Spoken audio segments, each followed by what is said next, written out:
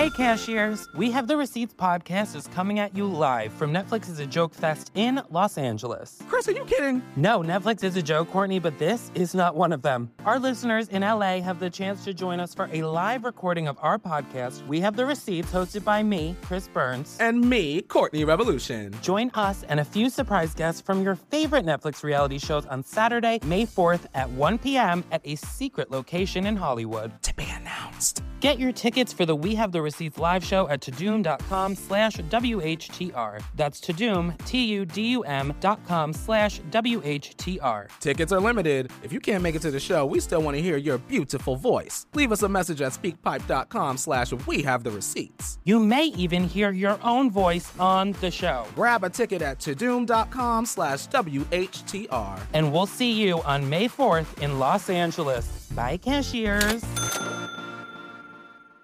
Welcome to You Can't Make This Up, a companion podcast from Netflix. I'm Ray Vada, and I'm hosting this week's episode. Here on You Can't Make This Up, we go behind the scenes of Netflix series and films with special guests. And all of the stories we talk about on this show are surprisingly true. With 2018 coming to a close, we couldn't help but think back on what a crazy year it's been in the world of Netflix true crime. And what better way to celebrate the holidays than by curling up on the couch and watching and rewatching our favorite series and documentaries. So we brought in two true crime experts to round up the 2018 best of Netflix true crime. Shane Madej and Ryan Bergara host BuzzFeed's YouTube series called Unsolved. They're here to break down what they watched, why it stood out, and how the genre might evolve in 2019. After that, we'll hear from one of the most memorable figures of any Netflix true crime series, Ma Anand Sheela. We met Sheela earlier this year in the hit docuseries Wild Wild Country. We'll talk to her about her relationship to Wild Wild Country and how her life has been going since its release. And now, here's Ryan and Shane. I'm Ryan Bergara. And I'm Shane Madej. And we're the hosts of BuzzFeed Unsolved. It's a show that covers cold cases. And that's pretty succinct right there, right? I think so, yeah. So today we're just going to basically be talking about some of our favorite Netflix true crime shows of the year. Mm-hmm. So what should we start with here? I think a good entry point would be Evil Genius, because that was actually an episode that we did on our show. It was about the collar bomber, old Brian Wells. Yeah, Brian Wells. We are kind of operating under the assumption that most of you have seen these, but if not, let's give a quick little plot summary, a little IMDb plot summary. I could do that, Shane, if you want. I'll start. Brian Wells, a wonderful man. Oh, I thought you were going to do like one word at a time kind of thing. Oh, no. This is not an improv. We're not at the UCB here. We're not at Groundlings?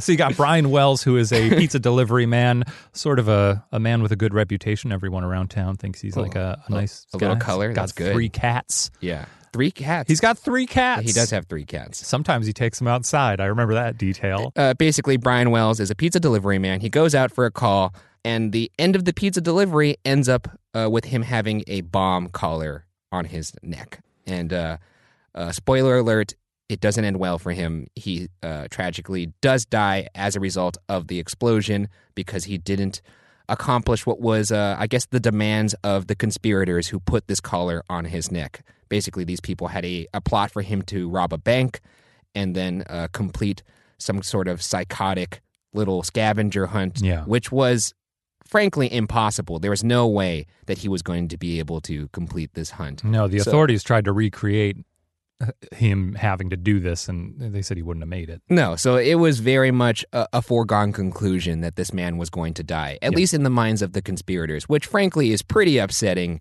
and abhorrent. One of the things that, because it becomes apparent throughout the series, rather, I think it's during the first episode, when we discussed it on our show, we didn't see a lot of footage, obviously, and we didn't see interviews with this woman who would eventually become involved. Marjorie. What's her last name? Marjorie Diehl Armstrong. Yeah. The titular evil genius. Yes. Even though she claims not to be. But there's never a moment in the doc where she says, I'm an evil genius. No, right? But she says, I'm not an evil genius. Wait, she does? I don't remember that. No, it's like the opening dialogue of the whole thing. Oh, interesting. Yeah. I'm trying to prevent your movie from being a flop I am not some evil genius who was greedy and wanted some guy to rob a bank from me. I didn't have anything to do with the goddamn crime. Yeah, very good, huh? Good. That's good. I do love a good titular moment. Yeah. One of the things that jumped out to me in the documentary, you really get a sense that Brian Wells, maybe was not taking it seriously at first. I think he thought it was like a funny little joke. And that's frankly why a lot of people suspected that he was in on the conspiracy because of that nature. Yeah. Because if you were if you were set off on this life-threatening scavenger hunt, you would carry yourself in a certain way. You would show some nerves. Yeah. You wouldn't be walking out of a bank with a lollipop in your mouth, things like that. They described him walking out as doing a little Charlie Chaplin walk, which I don't know if any killer has ever done that. I mean, maybe that would actually make them more menacing. That's quite scary to imagine. Yeah, that's like almost Kubrick status, but it's gross. But I can get behind the notion that, yes, he should have carried himself in a certain type of way if he was, in fact, a victim. Yeah. But once again, it's kind of hard to look at this in a vacuum and say, like, this is how everyone should behave when they're in this situation, because no one knows how they're going to behave when there's a bomb strapped to your neck. Maybe you're trying to play it cool, convince yourself, kind of thing. I don't know. Frankly, I probably would be in tatters. I'd be screaming. I would scream until it exploded. Every 10 seconds, Shane would scream out, "There's a bomb on my neck!" Yes. So people will know. Everyone should know. So one of the things that we talked about in the Unsolved episode was that Jessica Hoopsick, who was she was the sex worker that was connected to Brian Wells. Mm-hmm. And the other guy. And Kenneth Barnes. Ken Barnes. So she was loosely connected. There was it seemed like she was involved somehow. And then in Evil Genius, the director actually gets to talk with her at the end of the series, and she essentially confesses that Marjorie and her gang of ne'er-do-wells essentially paid her off in, I think, drugs to rope him into it and throw the bomb around his neck. Now, and she felt very guilty about it. I did see a little bit of chatter online, and this wasn't in any kind of reputable sources, but like Reddit-based chatter, that not a lot of people bought that. Really?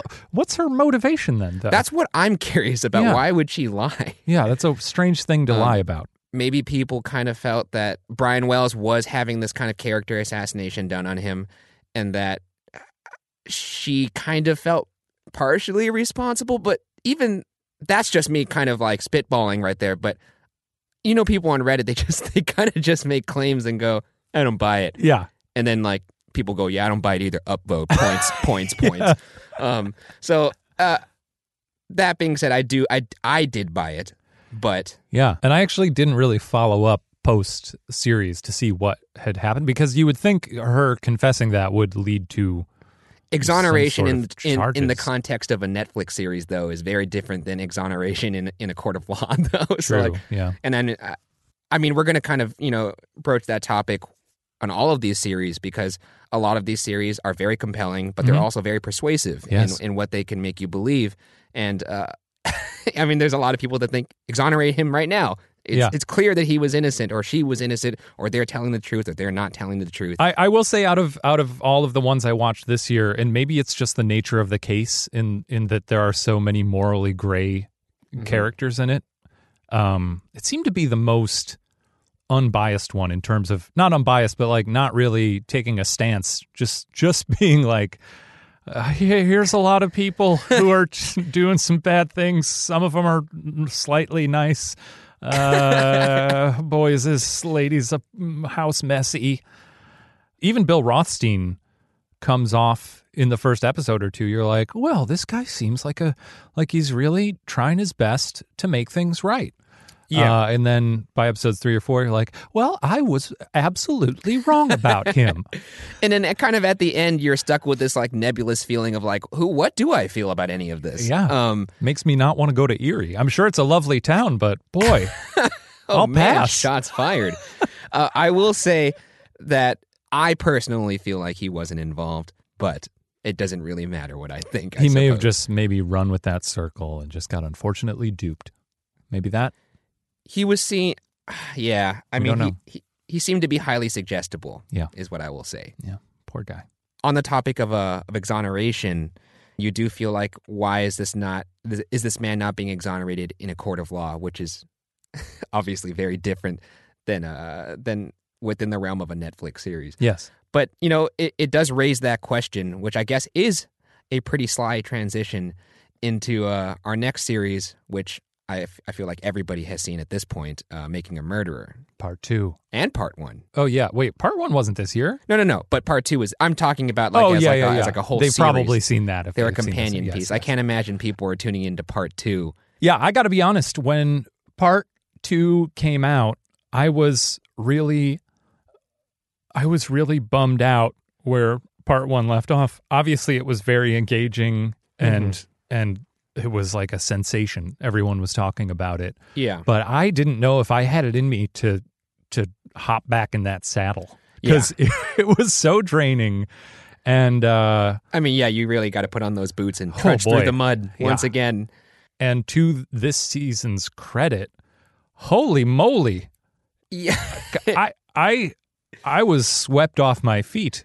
Basically, Stephen Avery, a resident of Manitowoc, I think it's Manitowoc is how you pronounce it, in Wisconsin. He was tried for a crime that he did not commit, and he was wrongfully sentenced to about 17 years in jail, or it might have been 18. A little foggy on that. But due to DNA evidence, he was exonerated, he was released, and then he sued the county for, I believe, $35 million. And because of that, they painted the idea that they would then want to frame him for murder so that they don't have to do this. And because he's coming after them. So enter Teresa Halbach, who dies, and Stephen Avery is one of the last people to see her, maybe the last person to see her, according to the prosecution's case. And he is convicted of the murder. Part 1 follows basically how he was framed, how evidence was planted. It was just all a narrative to get Stephen Avery back in jail so they could, not have pie on their face from what he did to them the first time. Yeah. And he's saying that he was wrongfully convicted twice now. That's Part 1. And Part 2 enters at the ending of all that when Stephen Avery is now in jail. He's trying to prove his innocence, and that's where Part 2 starts. And he gets a new defense lawyer, Kathleen Zellner, who is the star of the show, the driving force. And we're just kind of following along about how she's building this case to prove Stephen Avery's innocence. And really, she's doing it from the ground up. We'll talk about the staircase after this, which feels like the opposite side of the coin because there's some stuff that goes on in that one where it feels like Kathleen is very much the opposite of someone in that series. Exactly. Where she is trying to recreate the evidence in a faithful way. But both, actually, now that you bring that up, do touch on the aspect of what actually constitutes a scientific experiment. Because both of them touch on the subject of trying to achieve a result as opposed to just honestly conducting a scenario to see what would happen. And one of the interesting things to me is she restates a couple times how her job there is not to offer like a solution or like she's not there to point fingers and say like, no, this is who did it. Her job is essentially to say, this was mishandled. There was some funny business the first time around. Exactly. There were some holes in what the prosecution was putting forward. They withheld a lot of things that would have altered the case. Yeah. And she stresses that she's not there to essentially point out who the actual suspect is. But then she goes and does the damn thing anyway. Exactly. She does it. I mean, she's just relentless. And I think you could kind of feel her fire. And the reason why I think you kind of go into her corner in the very beginning is because she says very, very clearly that I am here to find out what happened. Yeah. That's number one. I told Stephen Avery the same thing I tell everyone. If you hire me and you're guilty, trust me, I'll do a way better job than the prosecutors. I will find out if you are guilty, and we're going to do testing. We can't control the results. The results will be turned over to both sides. So really think about this. You would have to be an idiot to be hiring me to prove that you're guilty. She's there for the truth, which is what everyone is. That's why we're viewing. That's why we're watching these cases is because we're interested in the truth. So when she says that, you are very much behind her from the beginning because you know she's a no-nonsense, no show. It's just all business. She wants to find out the truth. She wants justice. Yeah. And she is scarily serious about it. I mean, she steals the season. I would watch. Give her own show. Yeah, I'll exactly. watch her pouring Wheaties into a bowl and eating them for a half hour. She's amazing, and the way she just tore down everything from season 1 that the prosecution was putting forward. Yeah. It was just, she was a force of nature. You know, I'm not in love with her, but boy, I know I sound like you're a Zellner fan. I'm a Zellhead. You're a Zellner zealot. Yeah, that's what I am. I will say this. I do feel a little bad for Jerry Buting and Dean Strang. I know. Oh boy, those poor guys. Yeah. Because she even makes a note, like she makes a point to not disparage them. She's like, you know what, they did what they could. I don't remember her exact words, but every time they're sort of disputing certain things, like, oh, the prosecution did this, and they didn't really put up a fight, and they'll just cut to a shot of those guys just sitting there being like, nah, right. You could do that to anybody in life. Like if you just said something brutal. that some people should be doing and then cut to like B-roll of you parking your car, Shane, and be like, he should have done this. He overlooked everything, and here's Shane parking his car. It makes you look like a doofus. Yeah. These two were rock stars after part 1. They almost did it. they were seen as sex icon or sex symbols. Were they seen as sex symbols? That's what they said in the doc. Oh, in I don't part remember 2. that. They went on a speaking tour. And then they tune into part 2 of Making a Murderer, and left after right, it's just Zellner dunking on him. Like over and over and over again. She repeats the phrase, if only they had just brought in any kind of scientific experts, Stephen Avery would not be in jail. She would say, if X happened, Jerry Buting, Dean Strang, Stephen Avery would not be in jail. She said some version of that statement at least 3 or 4 times in the documentary. And every time she said that, it stung me a little bit, where I was like, ugh. Yeah. Like those guys were sitting behind a lot of desks. You know, like the thing you see is a lot of people in conference rooms talking it out. Yeah, yeah. Zellner was out there doing the work. Boots on the ground, baby. Boots on the ground. She glocked up. She had like a pistol in her hand. She was shooting the garage. They're doing like ballistics. Yeah. She didn't bring in somebody to shoot and do the ballistics report like on paper. She was out in the field with the freaking headphones on. Yeah. The one hero shot of her after she goes to get that, like the bullet fragment analyzed after they do the tests on it. Yeah. Just cuts back to her sitting in the car swigging a can of Diet Coke. And I was like, yes. Just another day in the office for Zellner. Busting caps. One of my other great Zellner moments that I've noted is she talked about some other case she was on where there was like some miscarriage of justice. Yeah. And she was like, I stood up and I was like, she was like, I was a little woozy or lightheaded or something. And she said, and then that all faded. And I felt a very controlled rage. Oh, I remember that. A controlled rage. And as she said that, I swear that entire paragraph of dialogue that she went through, she didn't blink once. I know. And I was like, please blink, because you're making me uncomfortable right now. So your big takeaway from this season, because I exited part 1 thinking, well, I don't know. Like, I wasn't totally sure about Stephen Avery. I thought, like, I wanted to believe he was innocent, but I was like, I don't know. And this season, I'm walking away from it thinking, well, he was almost certainly set up. I walked away from this season really thinking this man is innocent. So yeah, an incredible season. It's a good season. It's one of the few that where I am clamoring for more. I really do want to see the resolution to this case. I mean, my opinion does not matter that much. I don't think Stephen Avery or Brendan Dassey did it, but you know. So the other one we wanted to talk about was the staircase. Yeah. Before we delve into this too deep, let's just do a brief plot summary as well. Yes. Even if you people have seen this, just a refresher. Author Michael Peterson, who I don't know how famous he was before this. I mean, he was famous for writing war novels. Yes. So.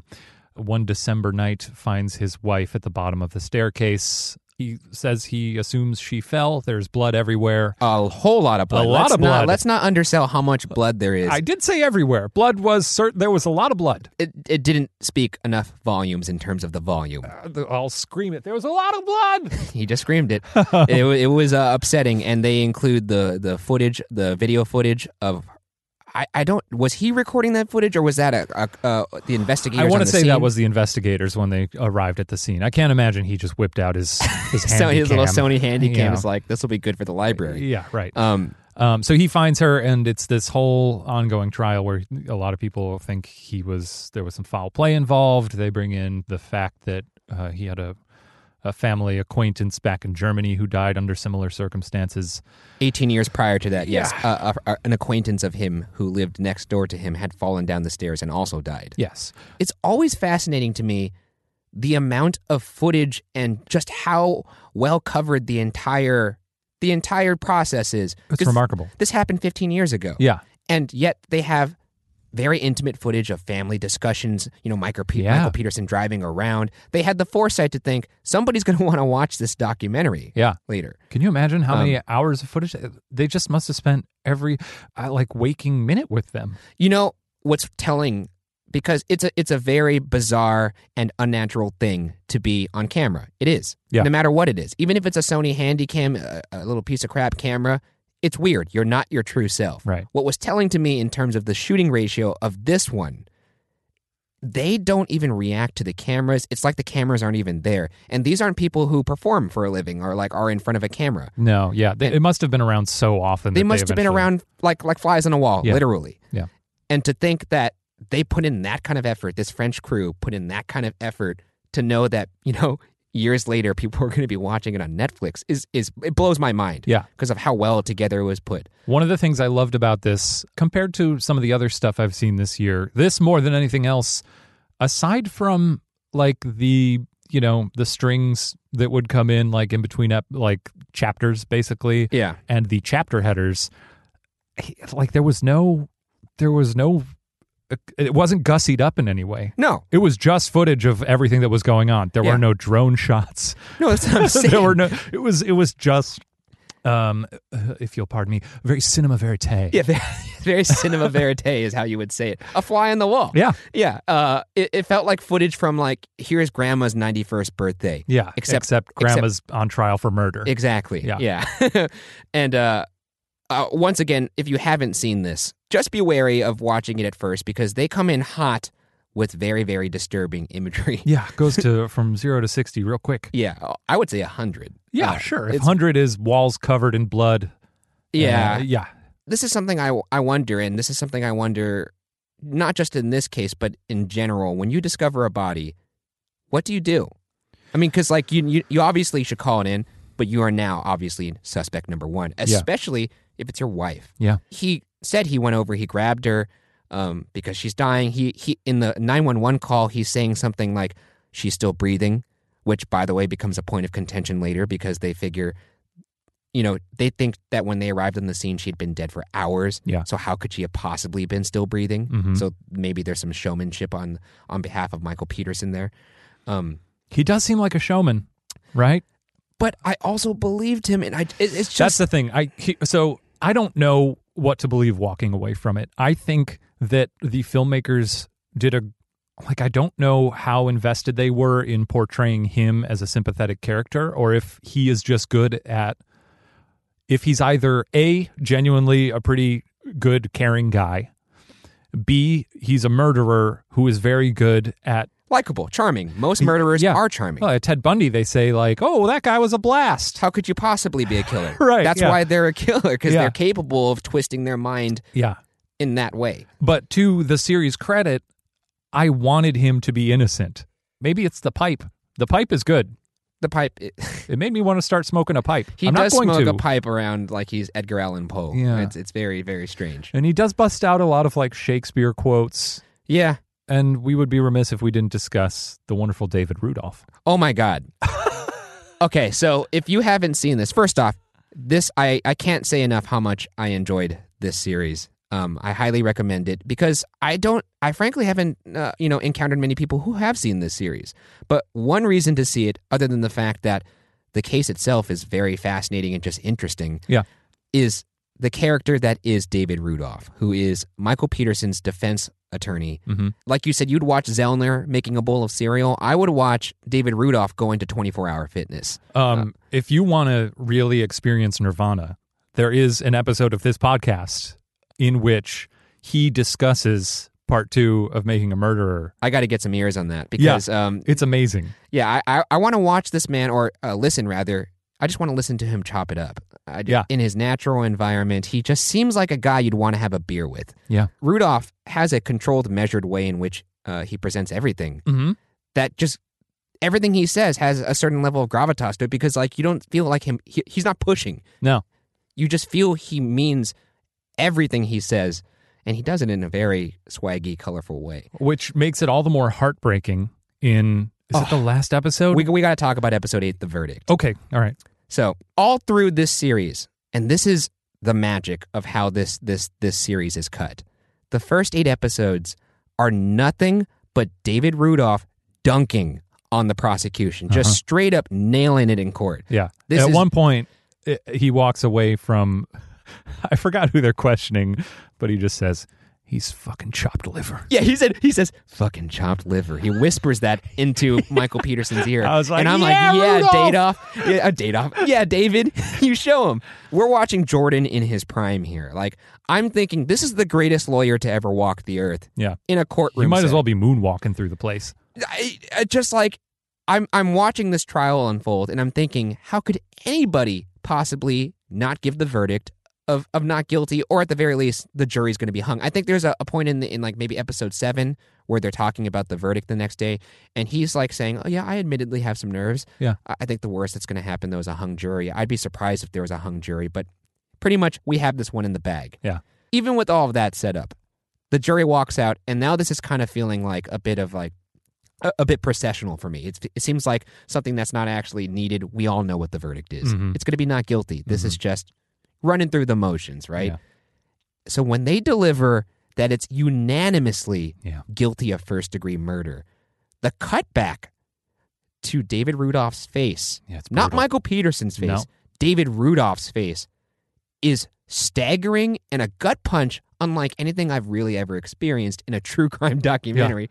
Because I'm not kidding you, this is not hyperbole. My jaw was slack to the ground. Yeah. I could not believe. Well, it is hyperbole because I probably... Oh yeah, was it? Yeah, there you go. Yeah. I broke my jaw. I broke my jaw. God. My teeth were on the ground. My molars were everywhere. But no, I sat just open mouthed. I couldn't believe it. Yeah, it's crazy. Like, did you see that coming? Like, I thought maybe. I did see it coming because it seemed like they were bringing in a lot of stuff. Like, it seemed very biased going into it. The way they see. brought up his bisexuality and the Germany stuff, I was bracing myself for a guilty verdict. The reason why I just fell for the allure of David Rudolph. I fell under his spell. And I thought, okay, why wouldn't the jury? What he said that rang true for me. It's not innocent. It's not guilty and innocent in the courtroom. It's guilty or not guilty. You're not trying to prove that this person, in fact, did not do it. You're trying to prove that there's reasonable doubt that they did it. Yeah. I thought he did in that. spades. Yeah. He proved there was reasonable doubt. Yeah, but the thing is convincing that, like, making the jury understand But that. the judge said that. I know, but The judge juries said that are later. dumb. The judge was like, I thought he proved reasonable doubt. I know, yeah, when they interviewed thought- him at the end, he was like, yeah, I thought he killed it, bro. Yeah, I thought he proved reasonable doubt. I thought the jury would say that. Yeah. I'll say this. If Michael Peterson did not do it, this is a very unlucky man. Real quick, we have to discuss the owl. Oh, yes, that's right. The owl theory. Did you read about the owl theory? I did read about the owl There is theory. also, I noticed it wasn't, they barely mention it in the actual series because there's a part where I think it's Rudolph. He's saying, like, it could have been a rap. He says it, he uses the term raptor, and they just mention it and move on. Yeah. So when that was put into my head, I got to tell you, I'm all in on the owl theory. I know a lot of people on Reddit were like, that's not true at all. Get out of here. The reason why that theory even has a little bit of credence to it, though, is the fact that there were Microscopic owl feathers found. I think there was one in her hand. There was some in her hair. Yeah. There was also blood on the front porch. Yes. So they posited she got attacked by a barn owl. Attacked her cranium. She ripped it off her head, ran inside. It holds enough water that Netflix actually, did you see in the list of episodes, there's like a 4-minute special. It's like just a bonus clip where it's like the owl theory. Wait, I did not see that. Yeah, it's on the playlist. I'm going to go home and immediately watch Yeah, that. it's good. Because there's some good B-roll of owls. Oh, boy. I think I love that theory so much solely because if it is true, it was just this one owl doing what it does, just being like, ooh, lunch. Ooh. And then Or like, because that's a of funny that nest. one owl's just instinctive decision, an incredible series on Netflix. Yeah. Wow. Give that owl a producer One owl- producer credit. I guess I didn't really think about it in that context. Isn't that crazy? One owl was looking for a new home on Zillow, and he's like, oh, yeah, that nest looks nice. Let me land on that real quick. Yeah, and boom. Prestige television. Prestige television. All right, should we move on to just any other last tiny things we want to mention? Yeah, I think that's a good wrap-up point now that we've discussed the possibility of an owl being a cold-blooded killer. Yeah. Yeah, I think we covered the gamut there in terms of the offerings. Yeah, those were the big heavy hitters, I think, for both of us. Yeah. Those really made the year for me. There were some things I missed and some things that I really enjoyed that maybe we didn't discuss too much. I want to watch Wild Wild Country.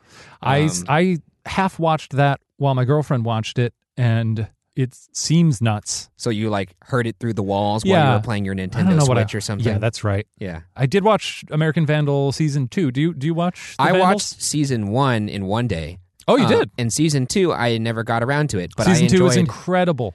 Yeah, I want to watch American Vandal. I'm coming into a little bit of an excess of time for once. Oh, there you go. And I'll probably spend it watching that and maybe some Wild Wild Country. Yeah. Is there anything coming up next year? There is The Innocent Man, which is just came out. There's the Ted Bundy series, which I believe features tapes that are never before heard. Well, that'll be horrifying. Yeah. You do much reading on Bundy? A little bit, and I'm not jonesing to spend more time with him. But you know what? But the morbid fascination will get you there. Perhaps. Yeah. That seems like a logical closeout point, right? We've talked about a lot of things. Yeah, we've had a blast here today. It's been a wonderful year for true crime. Boy, oh boy, there's more to come, I'm sure. Yeah. Thanks for hanging out with me today, Ryan. And listeners. Yeah, thanks for hanging out with me too, Shane. And listeners, thanks for hanging out with us. Yeah, them too. Yeah, them too. That was Ryan and Shane from BuzzFeed's Unsolved. You can check out their supernatural and true crime episodes on YouTube. Next up, let's get reacquainted with Ma Anand Sheela. Sheela was the personal secretary of Bhagwan Sri Rajneesh, the Indian guru who started the controversial Rajneesh movement. She managed Rajneeshpuram, the spiritual compound that took over a small Oregon town. Sheela was also convicted of attempted murder, bioterrorism, and, in 2018, she became the inspiration for a lot of Halloween costumes. Sheela called us from her home in Switzerland to tell us what life has been like since Wild Wild Country shook the world.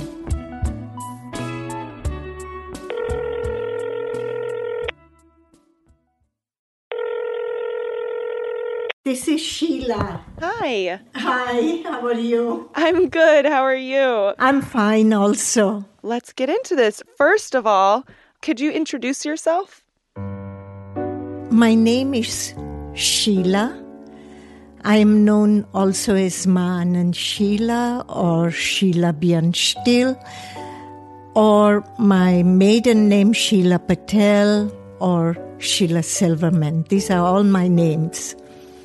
And I'm very proud of all of these names. I am right now in Switzerland, sitting in my bedroom. I have 2 huge windows and 2 huge doors, French doors. I have my sweatshirt on. In fact, I'm right now wearing a maroon sweatshirt and a pair of jeans. What I do now is I work with mentally, physically, and psychologically handicapped people. We live together, we take care of them, and they, in return, take care of us by paying us, and we have wonderful time together. In all honesty, McLean and Chapman, they are the creator of the film. McLean and Chapman sent me, per our agreement, a copy of the film Wild Wild Country. I didn't have much time to go through it in detail because I know my life, what I have lived. So I went through, as agreement, front forwarding. And there were information I didn't have there. I watched the small segment of it. But other than that, I know my life. And I must say it is a very big life. And I'm very proud of this life that I have lived. And I feel that MacLean and Chapman have done a fantastic job putting into the film of this huge experiment. Of course, they have their own interpretation, and they have full right to their interpretation. My first reaction when they contacted me was, okay, yet another person will come to do a hatchet job on me. But it doesn't matter because my father had told me I must speak every opportunity I get and talk about this broad experience of life through which many young people will be inspired. They came to visit me, of course. Both MacLean and Chapman got a bit of scolding from my sister, but that's between them and my sister, not between me and them. I share a room with my sister. When she's upset, she lets me know. And my visitors come in my house, I don't want her to be upset with them, like she was with Chapman and MacLean. My sister refuses to see it for her own reasons, but she has seen a very positive reaction of the audience of this film.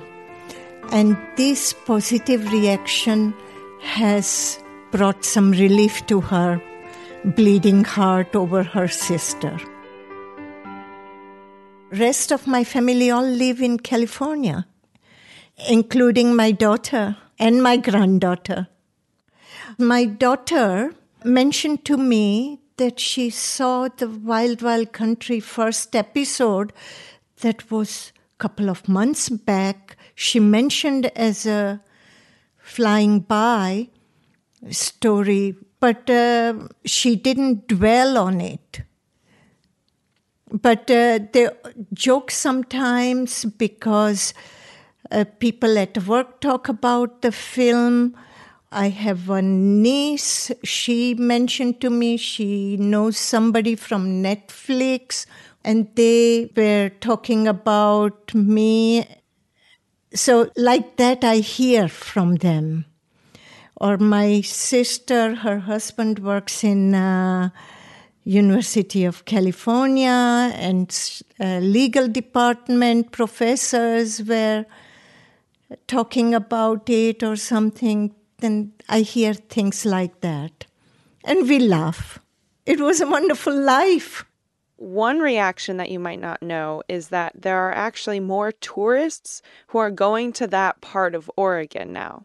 And I'm curious how you feel about this Rajneeshpuram tourism that's happening. I think payback is a bitch. They deserve it. Who am I to forgive town people or not town people? But life must go on. The one thing that I would take this opportunity to remind every one of us again and again, respect people for what they are, for their race, their religion, their color, their profession. Don't discriminate. Have a generous heart for one another. I live here in a small institute of 30 people. We have 15 nationalities living with us. We have 15 different languages here, and even a language where some of our patients don't speak at all. And we get along wonderfully together. And that was the basis of our experiment in Rajneeshpuram. When in Rajneeshpuram people can live like that, I am certain everywhere people can live with one another. What I would like to say to all your listeners that if you are ever in Switzerland and have desire to visit and see my little small experiment here, you are welcome for a cup of coffee. Come and have a cup of coffee with me. And I look forward to seeing you, whoever wishes to come. And be courageous in life and stand up for what is right for you.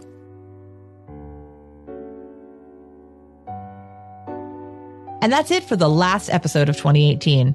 Thanks for watching and listening.